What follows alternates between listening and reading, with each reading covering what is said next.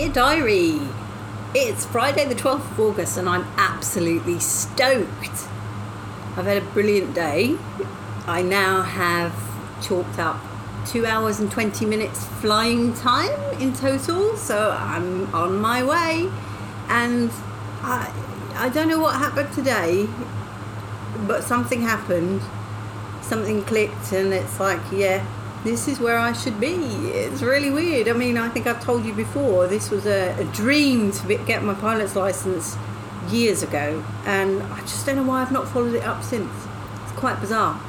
But last night I was getting nervous and I'm just thinking, oh, why am I doing this? I can't do this. There's no way I'm going to fly. And getting there this morning, it's like, yeah, putting on a brave face. And then today was a very long lesson. It was 4 hours because there's an awful lot of instruction before you start properly. And all through it, I'm thinking, yeah. And he's explaining what we're going to do. And I'm like, oh, okay. So I just, basically nose down, nose up. That was pretty much all the manoeuvre he wanted me to do. And then he said, I'll show you what happens when you're left and you're right and so on and so forth. And that is YAW, by the way, yaw.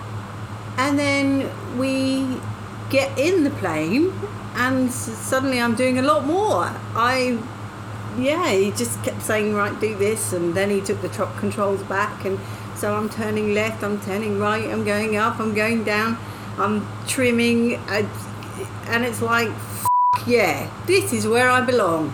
I'm just gutted that it's all going to come to an end very soon, because Rochester is a fair weather flying school, and I'm not sure that I'd want to fly in the winter anyway, but of course the old NEOP's going to get in the way. And also, I did realise today, my word, I've got my work cut out to get in and out of that thing when I have the knee done. But I have a huge incentive now.